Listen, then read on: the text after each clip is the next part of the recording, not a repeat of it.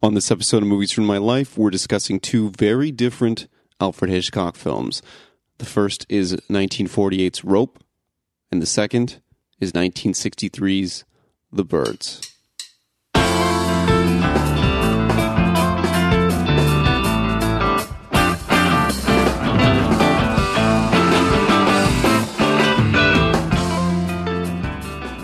All right, so before we get started, I just want to apologize for the recording quality issues with the first part of this episode, which is our discussion on Rope. It's entirely my fault, but I didn't want to lose this discussion because I thought it was a really fun talk, and I hope you guys enjoy it. The back end of the episode will be the normal quality that you know and expect when we talk about The Birds. What happened to David Kentley changed my life completely, and the lives of 7 others. Janet Walker, Henry Kentley, the boy's father, his aunt, Mrs. Atwater, his best friend, Kenneth Lawrence, a housekeeper named Mrs. Wilson, and the 2 who were responsible for everything, Brandon Shaw and Philip Morgan.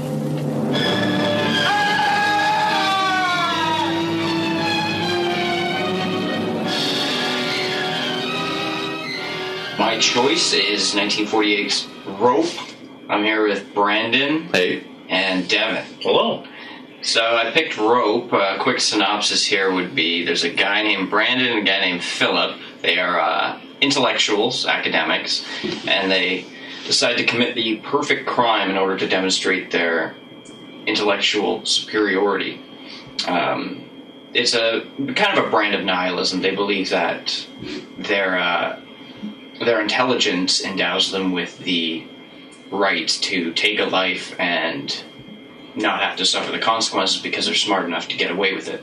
So the film begins with them just finished strangling their friend, and they put his corpse into a box, and then they invite some friends over for a dinner in which they serve a buffet from the box. The enjoyment they're supposed to be deriving is from the fact that nobody knows they're, helping themselves to dinner from, food that is on top of the dead body. So they invite their former professor, played by Jimmy Stewart, who has taught them this kind of elitist attitude. He subscribes to the same notions, and he shows up to the party and starts spewing the usual kind of theories that he taught them back in school, like, elitist stuff. And there's a doctor there who takes exception. I believe that he's supposed to be... He's David's father. He's the guy they kill his father. Yeah, so Mr.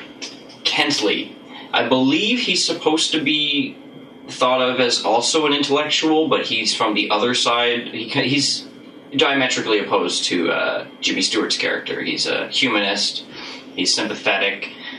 They argue several times throughout the movie. Kind of a lofty philosophical argument, but while that's going on, you also have the drama of the Brandon and Philip trying to get away with murder. I'm a very serious fellow. Then may I ask, who is to decide that a human being is inferior and is therefore a suitable victim for murder? The few who are privileged to commit murder. And just who might they be? Oh, myself. Philip. Possibly Rupert. Well, I'm sorry, Kenneth, you're out. Gentlemen, I'm serious. So are we, Mr. Kentley. The few are those men of such intellectual and cultural superiority that they're above the traditional moral concepts. Good and evil, right and wrong were invented for the ordinary average man, the inferior man, because he needs them. Then obviously you agree with Nietzsche and his theory of the Superman. Yes, I do. So did Hitler. Hitler was a paranoid savage. His Supermen, all fascist Supermen, were brainless murderers. I'd hang any who were left. But then you see, I'd hang them first for being stupid. What makes the movie special to me, what makes me recommend it, is the fact that, the technical proficiency, the fact that there's only about 10 cuts in the entire film in long 7 to 10 minute takes. I mean, Hitchcock, he's known for his meticulous planning, but with this film he had to plan every single camera movement. He had to have prop guys move the furniture around as he moved the cameras around. And he was really relying on cues that the actors would give each other. to move the cameras back and forth into certain areas of the room. There's a long sequence where Philip goes over to the piano. He gets progressively drunker as the night goes on, and it really zooms in on him and his isolation and depression.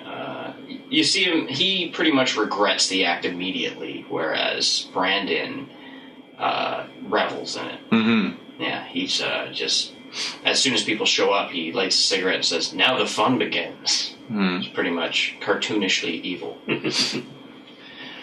So, some people think that this is a bit of a experiment for the sake of experiment, that there was not really any reason for Hitchcock to do the long takes. Hitchcock himself kind of, rejected the film later, tried to keep it out of theaters. I imagine if he'd lived long enough, he would have tried to prevent it from a release on VHS or DVD. But critical reappraisal has been kind to it. It's, I think, as the news sort of tightens, not to use a really cheap kind of metaphor, like as, James Stewart's character Rupert, as he starts to realize what his former students have done, the sense of desperation escalates, the drama escalates, and correspondingly the camera work gets a little closer into, close-ups or medium shots, because now things have gotten a little more claustrophobic. Hitchcock probably could have gone a little more all out with that. The camera work corresponding to the drama. Yeah, I would concur with that. I find it interesting, we were talking a little bit before about how this is one of the few films that, although you definitely empathize in a skewed perspective from that of wish you would, in a normal day-to-day situation, if this had transpired, it's one of the few films in his, let's say, American filmography that, or the American portion thereof, that you don't have actual point of view shots, etc., from your protagonist or antagonist or any of the characters in the film. Right, yeah. You are truly a fly on the wall. It does lend to that claustrophobic feeling that you're talking about. Yeah, and you and I were talking about this earlier off air, for whatever reason, the audience's sympathy seems to rest on Brandon and stay with him. Absolutely. He's a terrible person. The first time you're introduced to him, you're seeing him commit murder and dispose of a body, but for some reason, we want him to get away with it. He's very magnetic. Even when he wraps the father's books that he's gifted to him, he invites him over to... Yeah, the victim's father is invited over to see the books. Yeah. And to perhaps purchase them, and he gifts them to him and wraps them in the rope that he has murdered his son with. The very murder weapon he used, yeah. Which he had been keeping in the kitchen, which you see him drop into I love that shot of the kitchen door swinging, and he drops the rope into the fucking kitchen drawer, and very gingerly slams it shut. Yeah. Almost prances into the living room again. Right, prances. Into a parlor. Yeah, it's the perfect combination of coiled menace and charisma. Mm-hmm. And so you go with it because the victim's father is kind of, for all his humanity and moral, rectitude, he's really kind of an impotent, unlikable person. Mm-hmm. That was probably a deliberate choice. So, yeah, you have no choice but to keep your allegiance with the bad guys in this one, despite the speech at the end that Jimmy Stewart's Rupert gives, in which he says that he espoused those ideas and believed in them until he was faced with the reality of them, which was seeing the body killed by, students of his. So he shoots a gun out the window, presumably to attract the police, and the two guys sit down and wait to be arrested, pretty much. It's a pretty desolate ending. Oh, no. No. Rupert, I couldn't believe it was true. Rupert, please. Please, what? Listen to me. Just listen. Let me explain. Explain? Do you think you can explain that? Yes, to you I can, because you'll understand. Understand? Rupert, remember the discussion we had before with Mr. Kentley? Yes. Remember we said the lives of inferior beings are unimportant? Remember we said, we've always said, you and I, that moral concepts of good and evil and right and wrong don't hold for the intellectually superior. Remember, Rupert? I mentioned to you, I take a little exception to the fact that you picked the only film in Hitchcock's catalog where the murderer's name is Brandon. Yeah. Thank you. But yeah, in any case, it's a really interesting piece. It's one that's a lot more character driven than you would expect in his work. And when you think about Hitchcock and you say, okay, so you know that he's a director that doesn't really think that highly of actors, or at least the skill thereof. Yes. And this is a film that seems to let those actors play a lot more than he's accustomed to in many situations. It's much more character driven, much more dialogue driven than you would expect out of his work. So even though there is a lot of technical mastery, it's all very subtle comparative to a lot of his other stuff. Yeah, exactly. The technological mastery, yet it still relies on performance really, really heavily, which usually wouldn't be the case with him. Yeah. Also, no blonde. Yeah, no femme fatale, no damsel in distress. I mean, we have the classic Hitchcock cameo at the beginning. He's walking down the sidewalk, but also his profile is on the billboard outside. Oh, really? For a weight loss product, yeah. For a weight loss product, I like that. Poking fun at himself. But yeah, John Dahl is the actor's name who played Brandon. He's terrific.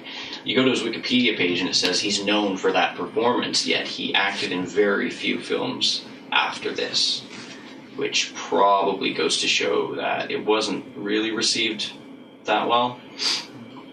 A lot of the complaints at the time centered around the fact that it would have worked better on the stage.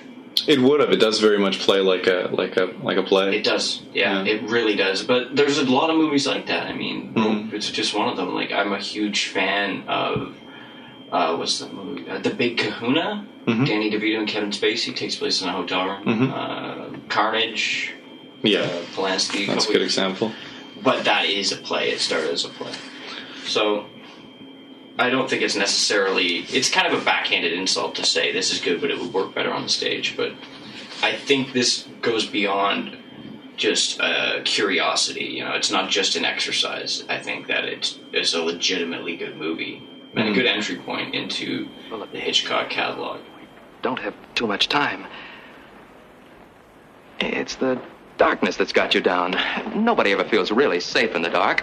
Nobody who's ever a child, that is. I'll open these, all right?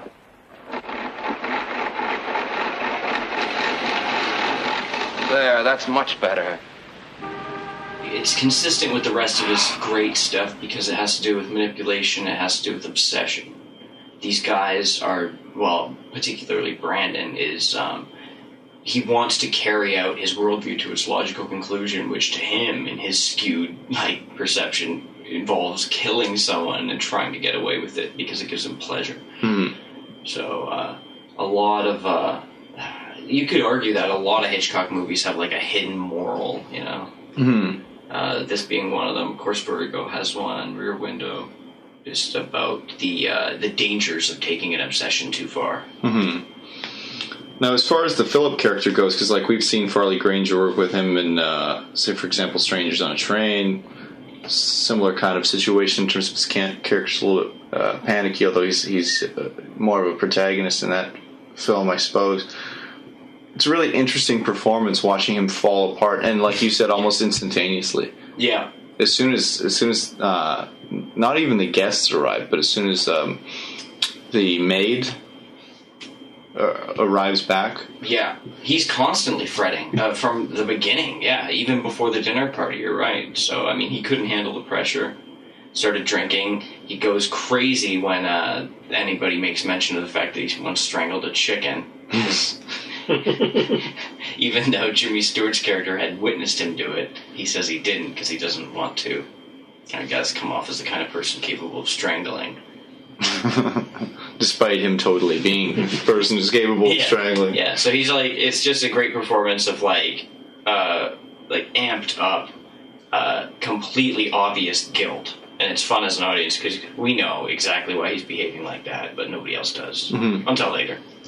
Can you guys think of anything else in Hitch's filmography where it's like this, where you empathize with the killer or the antagonist?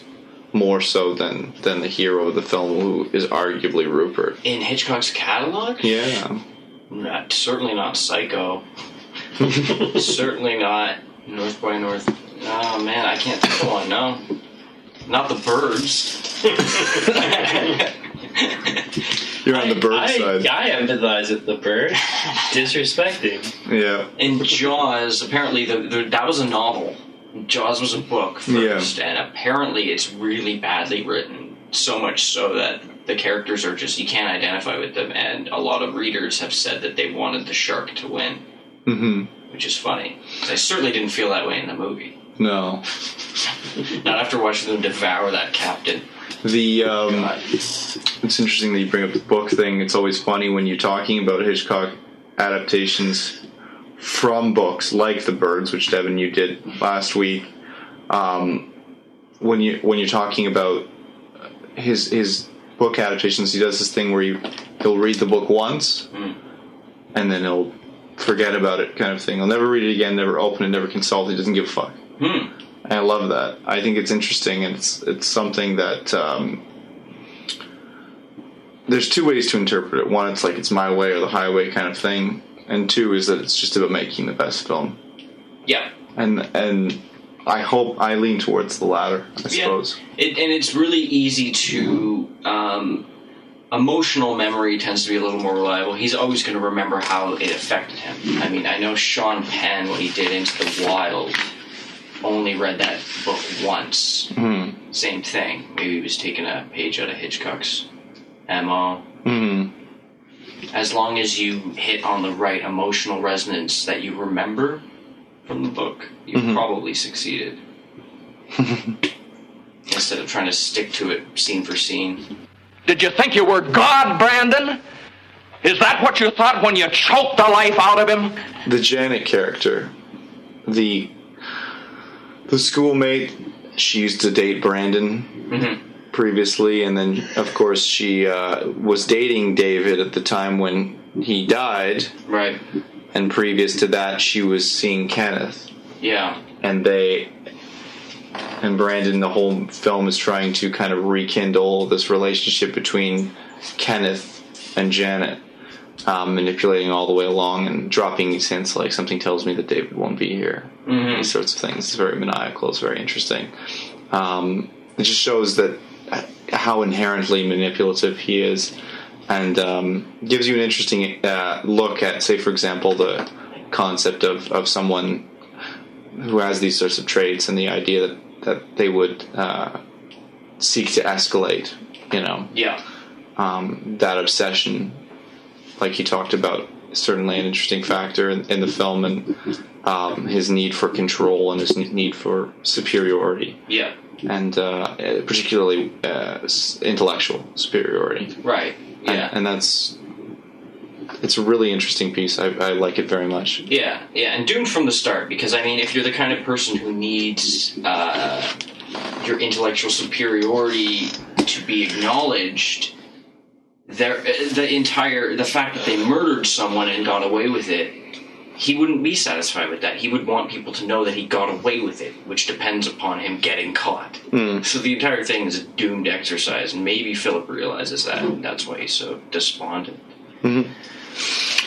Any final thoughts on convincing our listeners why they should go out and watch Rope this evening, sir?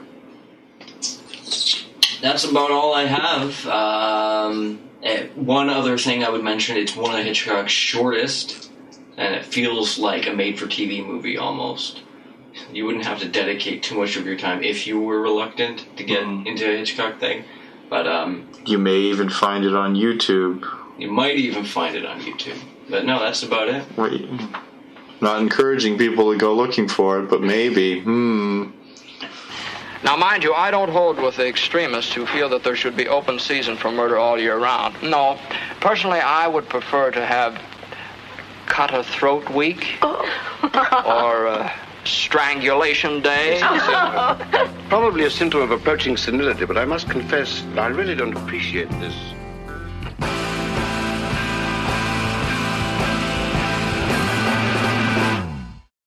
All right, guys, so remember to come back and check out the feed tomorrow. We'll be talking about John Carpenter's The Fog and John Carpenter's Vampires. We hope you'll join us then.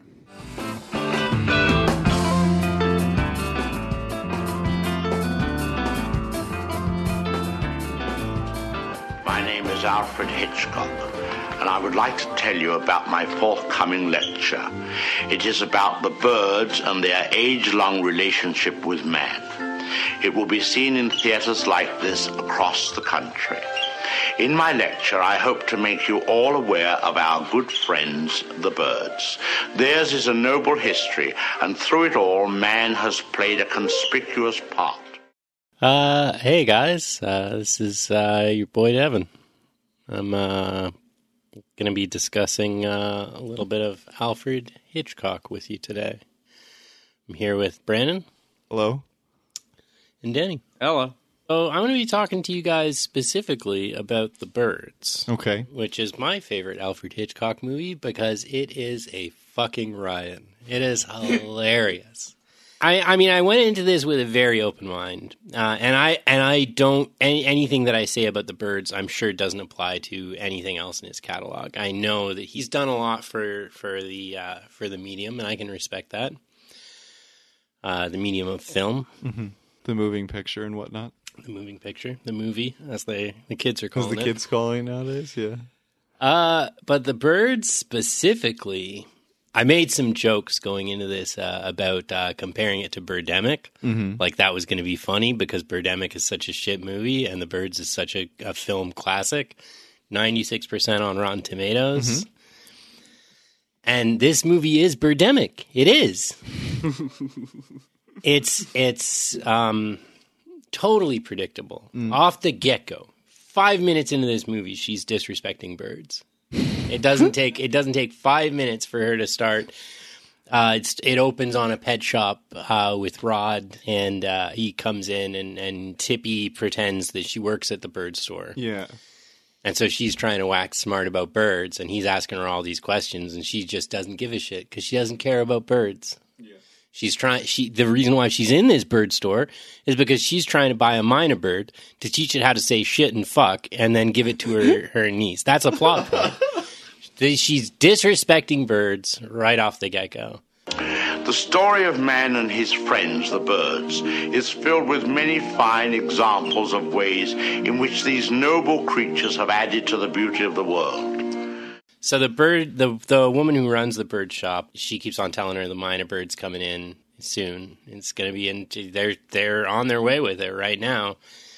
And Tippy keeps trying to tell her, no, I really think you should deliver it. And this pet shop woman's the only person in like the entire movie whose motivations and everything seem to come through in her character. You find out in the pet shop that Rod's suing Tippy over a broken window or something. So Tippy buys some lovebirds for him and goes to deliver them in Bodega Bay. And that's where you start. Oh! Now why would he do that? Most peculiar. What on earth? Fast forward, we get to Bodega Bay, and she rides a boat out to the Brenner residence, drop off these lovebirds, gets smoked in the head by a seagull. And that's you're 25 minutes into this masterpiece, this 96% on Rotten Tomatoes, when she gets smacked on the head with a bird. And I guess this maybe built suspense for people in like 63, but I don't know. I'm sitting here in 2017 saying, okay, like we get it. The birds don't like this woman. We can get on with this. Yeah. Can I ask you about the breaking and entering on that exchange, by the way? Yeah, she breaks into Rod's house, Mitch Brenner. Yeah. It's character's name, to leave the lovebirds there, which, like they just kind of gloss past it. It's like this romantic gesture in 63, I guess. I guess in 63, if you wanted to show someone you loved them, you broke into their house and left them a present somewhere. Show me your faces! Show me your eyes! Like, okay, so she gets to Bodega Bay, right? She goes into the shop, and she says, do you know Mitch Brenner? Yes. Okay, where does he live? He lives across the bay. What? Across the bay. And finally he has to escort her outside and point at the fucking It's the only house across the bay. There's only one. See that one house? It's that one. And then she's like, how do I get there? Drive on the road. Drive on the one road around the lake. She's like, no, they'll see me coming. Is there any other way? Well, I guess you could rent a boat. Okay, can you call for a boat for me? Yeah. Okay, I'll call for a boat for you. No problem. By the way, do you know what the fucking sister's name is? Alice. Are you sure it's Alice? No. Are you sure it's Alice? Yes. How much do I owe you? No money. Are you sure it's Alice? Yes. Okay. No. But here's the thing. If you drive 20 minutes down the street past the school, she'll tell you what's up. Okay. Off I go. Have my boat ready in 20 minutes, man I'm paying nothing to. Goes down the road, has this interaction, plays all her cards with Annie, and then comes back and gets in the fucking boat. Is everyone in this town insane? No money is changing hands here at any point in this so she's getting this fucking shop owner to do all this kind of minion type shit for her, free of charge. The boat guy's just like, here's your fucking boat. Money? No. And not in Bodega Bay. Yeah. Things were very different in 1963, I guess. You stalked and then broke into the house of people you loved. That was how you showed it. That's the damnedest thing I ever saw. I don't know. It seemed to swoop down at you deliberately. What happened, Mitch? Go, hitter. A go? So it's, I mean, you get past that, and then she gets back into town, and she gets smoked by a seagull in the head, which kind of sets things off. And Mitch says to her, too, he's like, oh, it seemed like he did that intentionally. Yeah, well, obviously given her track record. Yeah. Then you get this side plot of her trying to trying to get in with the Brenner family. So she stays over there for dinner. She's staying with Annie Hayworth, and then the birds start attacking everyone. She's at a birthday party for Mitch's sister, whose name isn't Alice. It's Kathy. Kathy. They get attacked by birds outside. This is maybe 40 minutes into this 2-hour film, and the rest of the movie is just, superimposed birds, like green screened on top of a frame of people doing something unrelated to what the birds are doing. What's the matter with them? What's the matter with all the birds? This is after Melanie Daniels, Tippi Hedren's character in the film, has been hit in the head by a seagull. So we've already established, okay, birds hate Tippi. So now we've got to take that a little bit further and explain to you how the birds are they're just off right now. They're just off a bit. So you get into the Brenner household. Tippi Hedren is coming for dinner, and Lydia Brenner, Mitch Brenner's really clingy mom. She explains to them that the chickens aren't eating the feed. She has to make a phone call to the guy that sold her the feed, and this is like 10 minutes of the movie, or maybe less. I mean, it's like 5 minutes, maybe.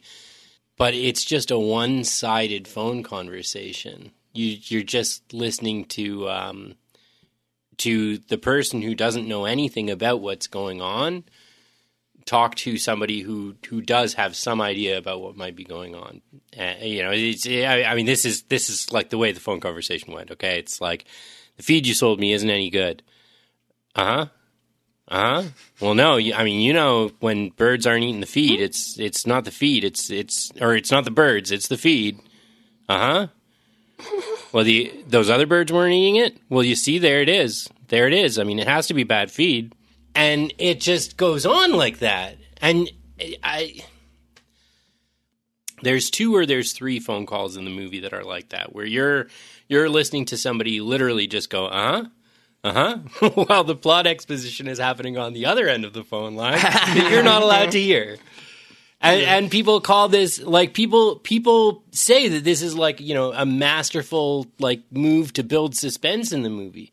It's not. It's just annoying. It's just annoying that the same plot exposition is occurring. We just have to make up the other side of the phone conversation in our head. We know what it is, but we just have to kind of assume the specifics. Like, we know generally the guy who sold her the chicken feed is saying, well, I mean, you know, there was this other guy who called me and said that the chickens didn't eat their feed.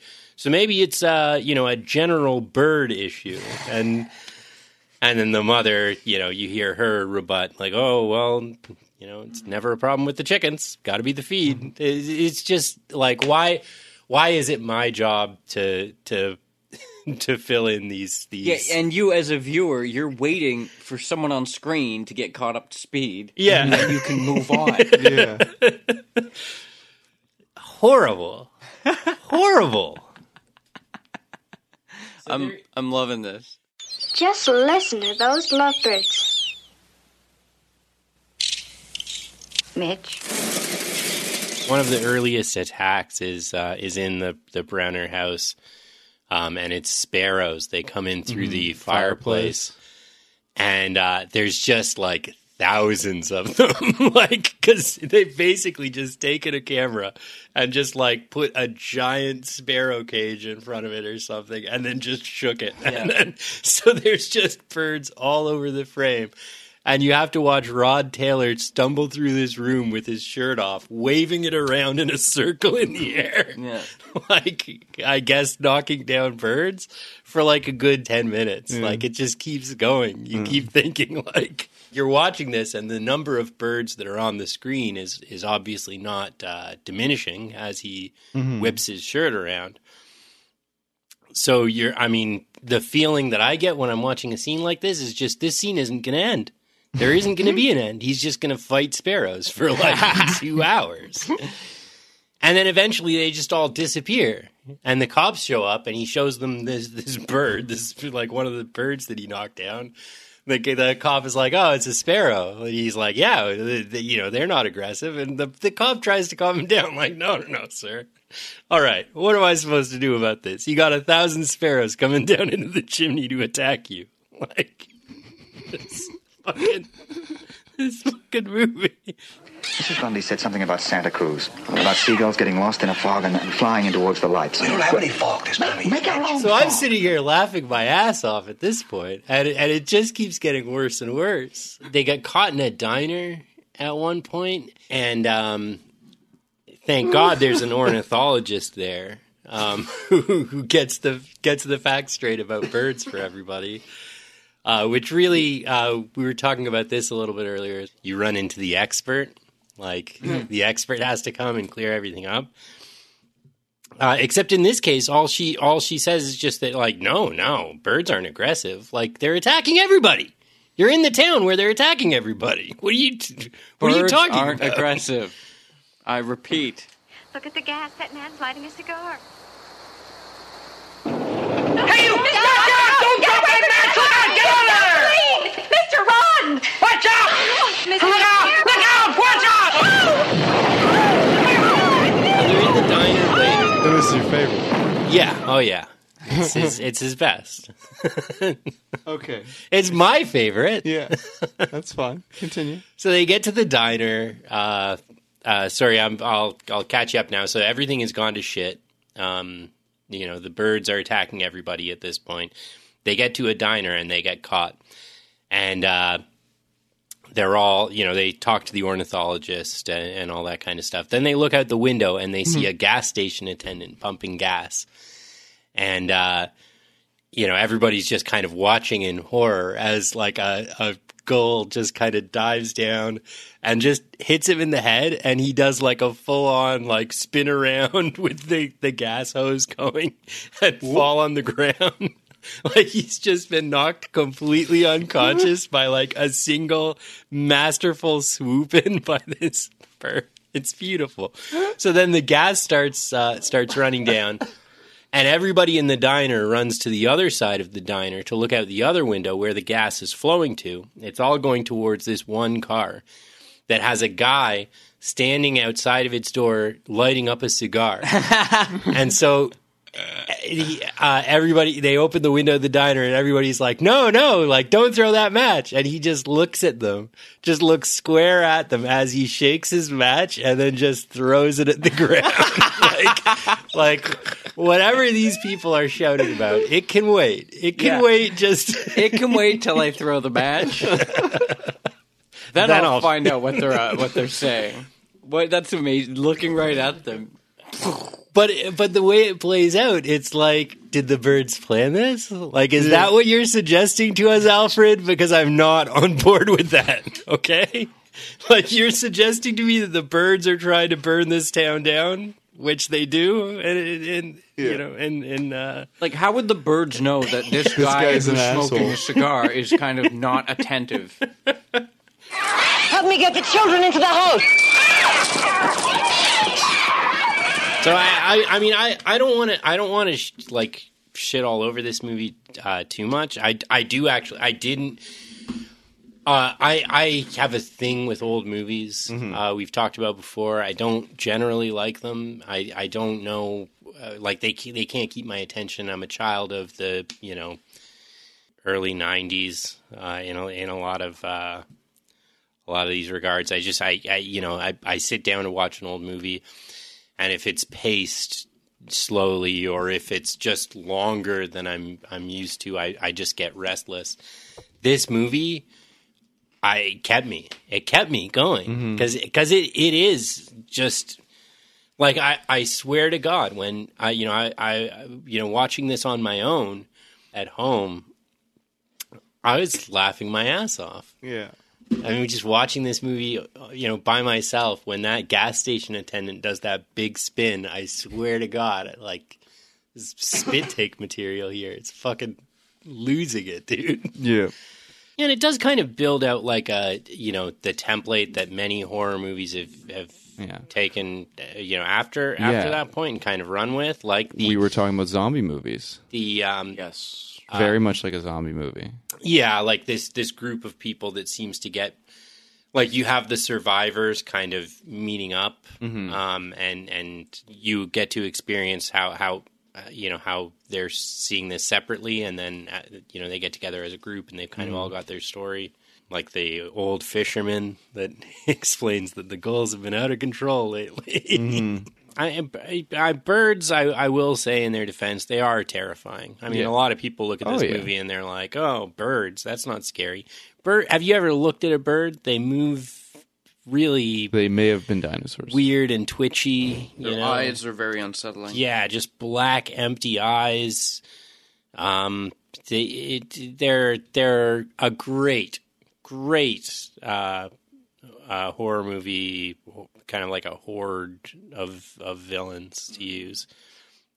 So anybody who's going to bag on the idea of using birds, fuck them.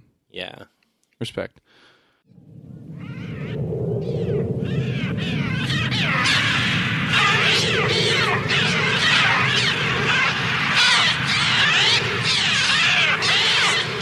The birds don't even, like, it's not even like they're doing this for food or anything. They are just assholes. Like, they do just, because they kill Annie Hayworth and they just leave her there and she looks just totally normal. Yeah, like, she's got some pecs, I guess, but.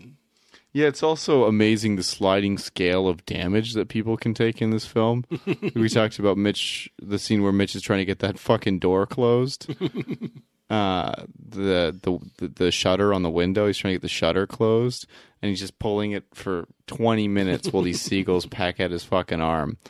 And, like, even at the end of the film, like, Tippi Hedren's character Melanie, she's in the upstairs bedroom and they are just fucking destroying her. Apparently that take, as well as a lot of stuff on this film, was just like incredibly grueling for her. Like, Hitchcock was just fucking like destroying her on this flick, just like giving real, like we were talking about, kind of reminiscent of, The Shining with Shelley Duvall, what Kubrick kind of did there.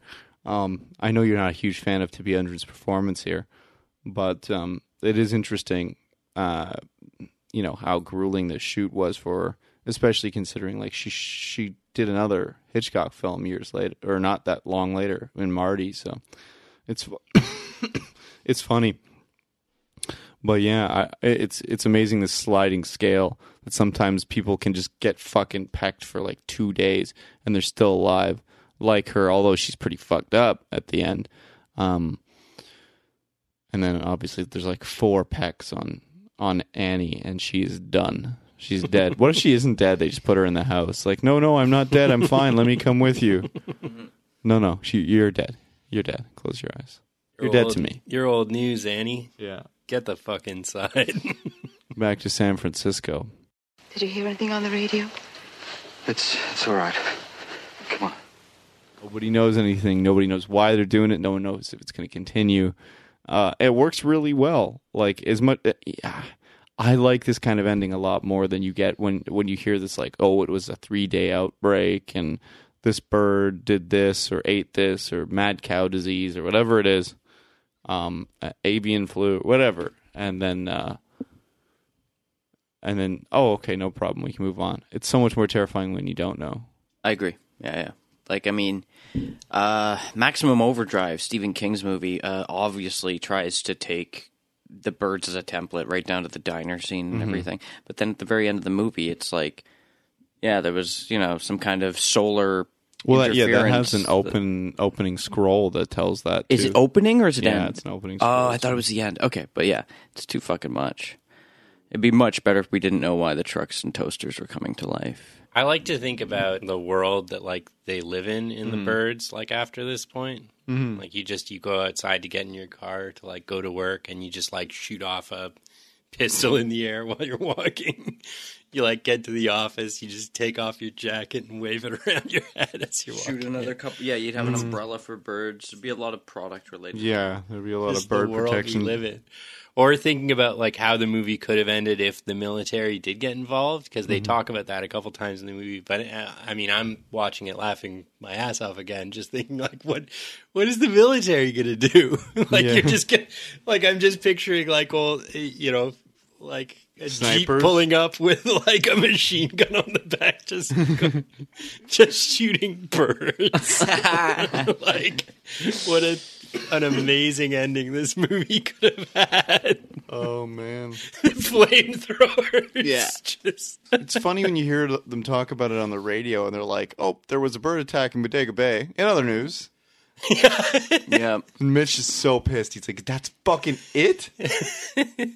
Just as an aside, there's a posthumous William Burroughs book called And the Hippos Were Boiled in Their Tanks, which came from a BBC News article where the very dry British newscaster said, there was a fire at the London Zoo and, it heated up the tanks and the hippos were boiled in the tanks. Good night. And he just left no detail. That was it. That was the end of the newscast. William Burroughs listening to this was like, it seems like he should have said something after that. Yeah. Like maybe just how horrible that would have been or something. Instead of just, okay. So same with this, like. And everybody's going to die from birds. Bird epidemic in Bodega Bay. Roll credits. Good night. And that's the news. What's that fucking Simpsons? Kent Brockman starts an episode with, which if true, means death for us all. Yeah. All right, here we go. 1, 2, 3. There you go. It's a larger scale than he's worked on in a lot of ways. It's this big budget film in a lot of senses with the special effects as they were, per se, they were right? Good for the time. Yeah. Okay, but they're, yeah. And he's stretching himself a little bit more. The style of narrative, the characters, these sorts of things. It's really interesting. It's really interesting when you take a look at it and you try and contextualize it as the last kind of super big notable success in his catalog, and you ask yourself why. It's very interesting. He's coming right off Psycho too. You know, and I think as well, a lot of his earlier movies may have been a lot more cerebral. Mm-hmm. And I think that the parallels that we're drawing between the birds and, like, sci-fi, made for TV movies and stuff like that, is that this is just like a digestible horror movie for the general public. Mm-hmm. Like a complete fucking moron can go see this movie and be like, hey, check it out, like killed by birds, huh? Like, yep. Just as much as someone can read into it. Yeah. So maybe that was just his goal. Maybe he did want to just make something for the masses after a career of movies that may not have been as approachable to a general movie-going public. Is that the case? I don't know. Possible. I agree with that assessment. Yeah. I mean, like I said before, Vertigo is one of the most convoluted plots of all time. It got around that. Hollywood had this law, maybe the U.S. government, I don't know, you had to... A murderer in a film had to go punished. This was for a long time. Wow. Do you remember this? It had a name. Vertigo got around it even though the murderer doesn't go punished because nobody understood what the hell was going on. It was just so confusing. Also because you never see the murder take place. Yeah, but also it could be one of two people, arguably. Yeah. Right? But like with this movie, it's just like, there's no... I'm sure there have been graduate theses that have been written on Hitchcock, but probably not on this book, on this movie. You'd be surprised. Right? There's quite a bit of writing on this. You can approach anything academically, I guess. But The Birds is just an outright popcorn disaster film. Like, is it called natural horror when it comes from nature? Like Jaws and Bird? Yeah. Sure. It's a pretty forerunner. Also, like the whole idea of the leaking gas tank and the explosion. I would love to trace that back. This has got to be one of the earlier examples of it. You see it everywhere now. Yeah. Every John Woo movie. Don't drop the match. Drops match. What's up, guys? All right, so Devin, this was your pick for Hitchcock, your film, your must-watch from Hitchcock's catalog. Any final thoughts on The Birds, 1963's The Birds? I mean, I bag on the movie a lot, but again, I mean, I don't think that it's a movie that you should avoid. I think it's absolutely what you should watch, especially if you're like me, and a catalog like Alfred Hitchcock has is daunting to you because again, like I look at a lot of these movies and I know how much so many of them did for film, and I think absolutely he can. Create suspense much more effectively than so many others of his era. He's it's one of the greats. Yeah, absolutely. But I check out The Birds. You laugh your dick off. It'll be a good time. Or if you don't have a dick, you laugh whatever you got. You'll laugh your bits off. Yeah. Perfect. Maybe instead of laugh your dick off, can you have me say you'll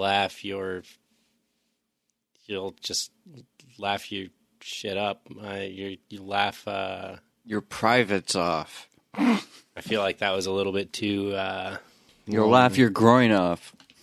You'll just fucking laugh. You'll die laughing. It's great. Mm-hmm. It's a fantastic watch. Sweet. Where can people find you on Yield Interweb? Yeah, you can find me on the Twitter at your homeboy. It's YR_homeboy because YOUR space HOMEBOY was not valid. Okay. You can find me on the Twitter at Leafs Love Hurts. That's fact. Yeah, that's a fact. That's where you can find me. That's a fact. And I'm at Not Brandon Fleet. Please don't forget to leave us comments, rate, review, subscribe, all that cool stuff on whatever podcatcher you listen to this sort of thing on, whether it be iTunes, SoundCloud, Stitcher Radio, TuneIn Radio, Google Play Music, Player FM, etc., etc. Wherever you listen to podcasts, we're there. If we're not there, let us know, and we'll get there for you. And then when we get there, leave us a comment, rate us, all that stuff, because we like it. We like reading this stuff. It feeds our egos. Reach out to us via email at show@moviesruinmylife.com, and obviously visit the website, moviesruinmylife.com. And our show Twitter is at Mermal Podcast, at MRML Podcast.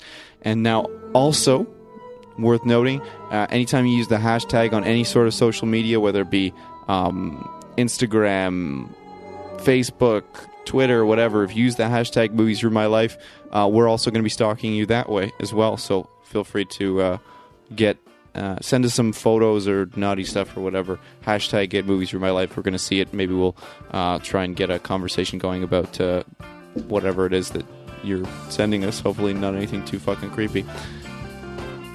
This has been an interesting one. This has been a lot of fun. Thank you, Devin.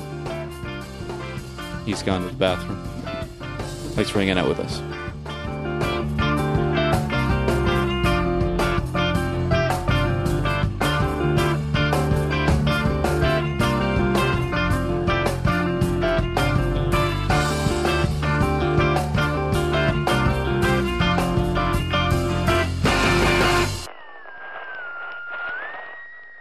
Don't you love when you drink a big glass of orange juice and then you burp and it just tastes like orange juice? Yeah. Good feeling. Let me tell you.